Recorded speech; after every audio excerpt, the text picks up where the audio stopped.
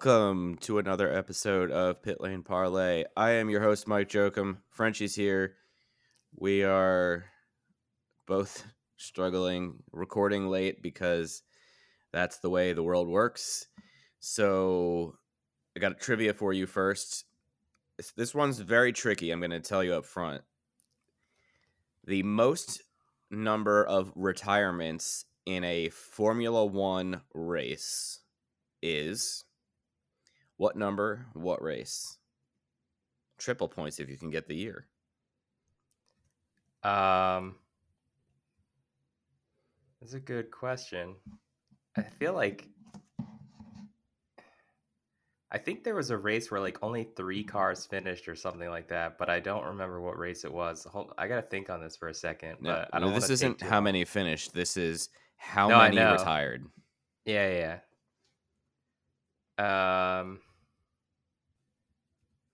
It can't. I don't think it's Monaco of '96. It's got to be. Oh, wait a second. Most number of retirements. Yes. Uh, I feel like I saw this recently or I heard this recently. Is it South Africa '93? No, it is not. Oh, okay. It is Indianapolis 1951 when the Indy 500 was technically part of the F1 calendar and the record is 25. Okay. Well, So, I'm gonna keep getting stumped, and this is gonna get boring. yeah, it's getting too easy now. But I mean, if somebody else other than Cody could submit questions, well, I got a couple others, but they weren't nearly as tricky as Cody's. But anyway, we will move on from that. We'll discuss Monaco for a few minutes. This is going to be a really short episode because we're recording late and it's already midday Friday. So, Monaco again showed us that qualifying in F1 has garbage rules that when you crash, you can still keep your starting position. And I know I saw plenty of them. Well, the rules don't need to be like IndyCar. I'm not saying it has to be exactly the same, but there should be a penalty for the fact that you cause an accident in qualifying, regardless if it's Monaco or a track with a little bit more room to breathe. Thoughts? Yeah, I mean, I like the rule in IndyCar where you lose your like fastest lap time or something. You know what I Right. mean? Like, it's not like you lose everything and you have to go to the back, but you should lose like your fastest lap time or what is it in IndyCar? It's 2 fastest laps or something. Depends on if it's a local yellow or a red flag. Yeah. Yeah, so I mean, I like that rule because yeah, I think you should be penalized for that because I mean, then you basically get to work on your car, like get all new parts and everything rebuild. I know you're obviously putting yourself at a disadvantage by crashing, Yeah. but I don't know. I think just the disadvantage of having to rebuild the car itself is not enough of a punishment for kind of ruining a session. I mean, if you red flag a session, somebody could be on a lap that was going to be faster than yours, and they don't get to put that time up on the board. Yeah, it's really frustrating. It's just not a good rule. And anyway, there's only a few things to talk about from the race. First, race control. What did you think about the? Well, we're not going to start on time because it's sprinkling. Okay, now we're going to start. Oh wait, hold on, it's downpouring, and now there's puddling everywhere, and now we can't start. And then we finally started. I mean, watching that in the IMS Media Center was really frustrating because obviously we wanted to go down and start uh, kind of seeing all the pre-race activities going on, Yeah, and we were just trying to get the race started so we could see the start of it. But I did not like the indecisiveness. I think if you had just started the race and run, then you wouldn't have had that issue with the puddling. And I mean, to have a wet race with the way it was. I mean, maybe you would have had to red flag it anyway when the rain got really heavy, yeah. but you would have gotten a few laps in at first and actually gotten the race started. So I'm not sure why they just kept stalling and changing their mind because I think you just have to make a decision and go with it. I think also communication needs to be much better. It felt like broadcast had no idea what was going on. I switched over on F1 TV to a couple of the in-car radios, and they were like, "We don't know what's going on. Why aren't we starting?" So there was zero communication, and I get your things are changing pretty quickly there with the weather, but man, I just feel like that's just not a good look. But yeah, it's just I hate talking about Monaco because nothing happened. Like, other than that, the only other thing that happened that I can think of, and correct me if I'm wrong, Ferrari bungled the strategy. Shocking. We're at the point in the year where Ferrari's pulling a Ferrari already. So are they? Is it too early to say they've? I don't want to say cost themselves the championship necessarily, but later in the year, this is the time when you get those points. So if something happens late in the year, you have to take a grid penalty, et cetera, et cetera. We saw Max and Lewis both take grid penalties at various points towards the end of last season. If you're already hamstringing yourself now, it's only going to come back to bite you even more later. I think it's already hurting Ferrari. Yeah, they tended to have a good track record of throwing championships away. I mean, they, for in the beginning at least, clearly had the fastest car. I still think it's probably the fastest car, but I don't know. Red Bull just seems to be able to get it together when they have to, whereas Ferrari, like you said, drops the ball pretty frequently. I don't know why that is. If it's because it's Ferrari. They should know probably better than anyone how to win a championship based on how many they've won in the past and just their Yep. history in F1. Yep. But it doesn't ever seem to work that way. They're one of those teams that's just kind of always frustrating because everybody kind of cheers for Ferrari because they're just a legend. But yeah, then they tend to. I don't know. I don't know what it is. Maybe they're cursed. Is it a Schumacher curse or something like that? I don't know. Yeah, maybe. All right. Well, the curse of Michael Schumacher and his Ferrari legacy. I'm also going to say it's time for somebody else to call strategy other than Mattia Binotto because clearly he sucks. Leclerc didn't crash though. I gotta Leclerc didn't say, like crash. I mean, that yeah, was sure, good. that's great, but now they're 50 points behind Verstappen and Red Bull, so it's not that great. I'm not that impressed that he didn't crash because they still screwed up the strategy. Hey, but Alex Albon is the one to blame for Leclerc not being able to get to the front because he ignored all those blue flags, right? I mean, yeah, listen, that was not good. You should, no matter whether you're playing a video game or playing in real life, not ignore blue flag rules because it's annoying. But Yeah, I mean, even if you're already in last, like, and you yeah, it can't doesn't drop any matter. further, yeah. Doesn't matter. I don't care who you are or how famous you are. If your hair is red or not, you should not ignore blue flag rules. But catching my breath here, I think the only other thing, and I enjoyed the social media debate on this, is Fernando Alonso holding up half the field. Now it's Monaco. There's no room to pass. These cars are giant boats. Are we blaming Fred for holding everybody up? Are we blaming Monaco for holding everybody up? Are we blaming F1 for giant cars? Where does the line fall on this one? It's his job to hold everyone up and maintain position. Right. He didn't do any blocking. I mean, I blame the track and the cars. The fact that he can get away with it is the problem because, I mean, the cars literally can't go too wide basically anywhere except coming out of the tunnel. Or Yep. maybe, on the pit straight. But that's it. So how are you going to make a pass? Yeah, it's just yeah. I mean, I blame F1 and the cars. Monaco is Monaco. It is what it is. A very tiny circuit that looked good for the cars in 1960, and as the cars have gotten bigger, the racing has gotten worse there. And you've seen like there are some epic moments from Monaco, but they haven't been in the last 10 years at least, maybe 15 years. I don't know. Yeah, I'm just yeah, I'd say estimating that one. All right. we're going to move on from Monaco because I have no interest in talking anything else about that happened. Verstappen leads the championship. Red Bull looks really good right now. And I just feel like Ferrari is really going to. They've already shot themselves in the foot in a significant way. In the interest of time, we are going to keep this super short. We're going to each name two drivers. One driver who has exceeded expectation. I'm going to change this up on you last minute here.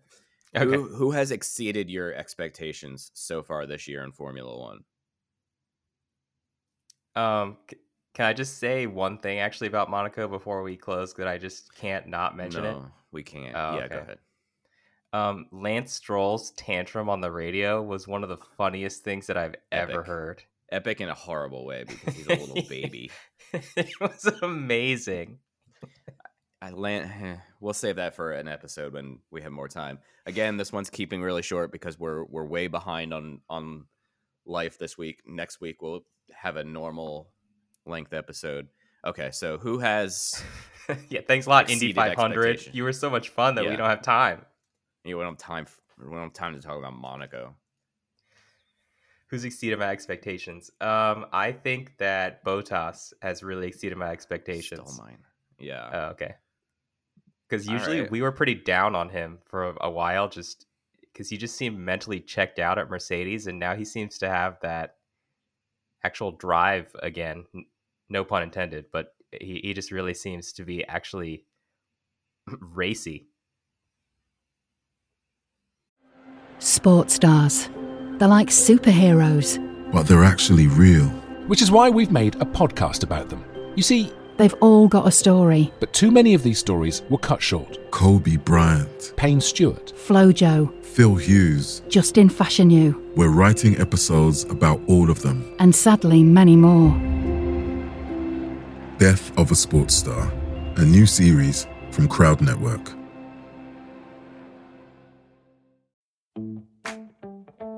Running should be simple. Just put on your shoes and go. And yet, when you try to learn about how to get better at it, especially as you age, you're confronted with conflicting advice, complicated workouts, and confusing nutrition trends that just won't work for you. On The Planted Runner, I'll share exactly how to run faster, longer, and feel great doing it at any age because you don't have time to waste. I'm Coach Claire Bartholic, and I went from not running at all in my late 30s to finishing a marathon in 2:58 at age 42, all on a plant-based diet. I've helped hundreds of runners achieve new personal records well into their 60s and even 70s with science-backed training, plant-based nutrition, and proven mental strength techniques. Each episode of The Planted Runner is like a private coaching session on the run, where you'll learn from me and the guests I interview. You'll get actionable lessons to help you become a better runner every week and reach goals that you never thought possible. Whether you're training for your first 5K or your 50th marathon, take along The Planted Runner on your next run. Let me show you how your best running is still ahead of you. Yeah. All right. Well, you stole mine. So I'll go with George Russell. I think we saw in the preseason that Mercedes was not so good, and Russell has held his own with top fives in every race, almost every race this season, all but Monaco, maybe.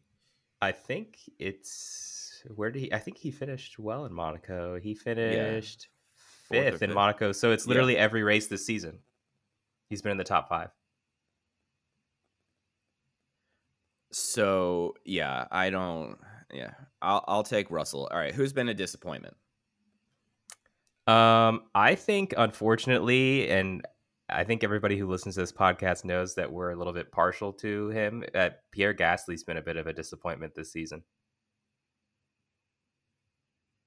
Yeah. All right. You stole both of mine. This is super frustrating. I'm going to take Zhou Guanyu. Okay. I don't know how much I was expecting, but after the first race, he was like, all right, there's a lot there, but now I am just not feeling it.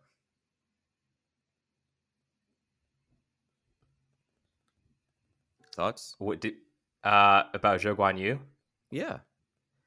I don't know. I don't know how much I really expected from him anyway, because where did he finish in F2? And he finished third in F2.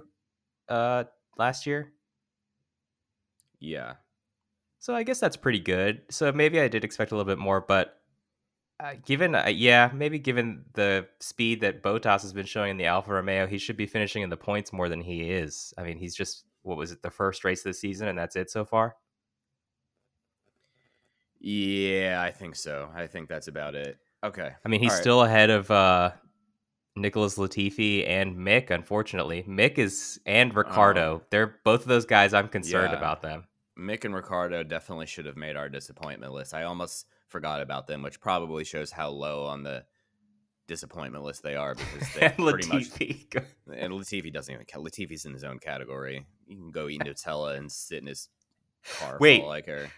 I learned something. I don't know if this is true, but I think his mom is like on the board of the company that owns Nutella.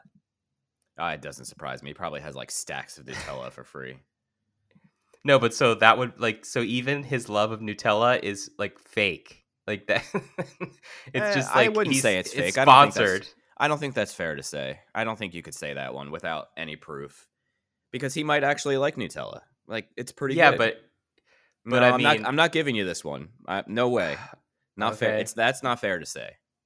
All right, I have one or two news items to get to really quickly. And we don't have time for them this week. We're gonna have to get to them next week. Not at all. Not at all. Not even Perez signing a new 2-year contract? Yeah, yay for Perez. We'll talk about it more next week. All right. Your other homework assignment for today: 2 fantasy picks that people should make on their grid rival lineup for Baku. For Baku, yeah.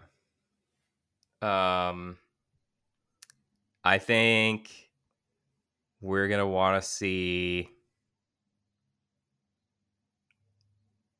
Lando.